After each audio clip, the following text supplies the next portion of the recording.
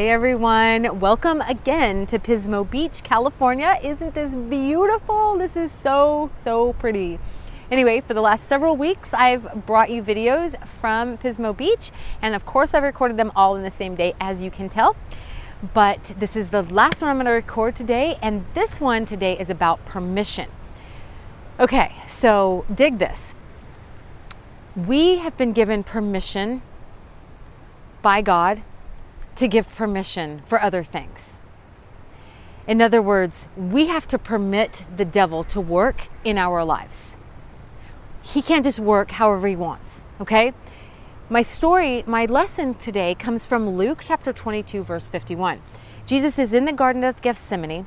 He's just been kissed by Judas, and Peter gets a sword out, remember, because in the upper room he got a sword, and he cuts off the ear of Malchus. He cuts this guy's ears off. Now, first of all, there's 600, I've studied it out, there are 600 soldiers and religious leaders at the garden that night to take Jesus. 600. Could you imagine 600 cops showing up to your house? Oh my God. Fear.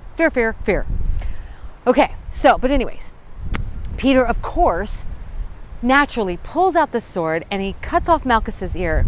And Jesus reaches up, he says, put that thing away, heals Malchus's ear, and he says, permit it to be so, right? And this is so amazing. He's saying, let this happen. Let the devil have this. Because if he didn't let the devil have it, then Jesus wouldn't have gone to the cross at that moment or the next day, right? So he had to permit it. But what's really interesting is that the subsequent verses, Jesus points out to the leaders of the Sanhedrin. He says, wasn't I with you every Sabbath in the synagogues preaching to you, and none of you laid your hands on me?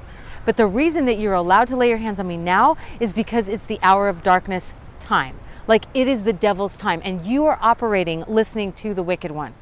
And he was saying that that this particular time, we had to allow the devil to operate. He was pointing out to them whose kingdom they were listening to. And he was pointing out to Peter that he had to permit the devil to work, which indicates to us that we have to permit the devil to work. When we are not told to give the devil permission, then we don't have to let him work. Meaning that after Jesus went to the cross, the Bible says, give no place to the devil. So now we are not allowed or not supposed to give place to the devil. We're not supposed to permit even this anymore.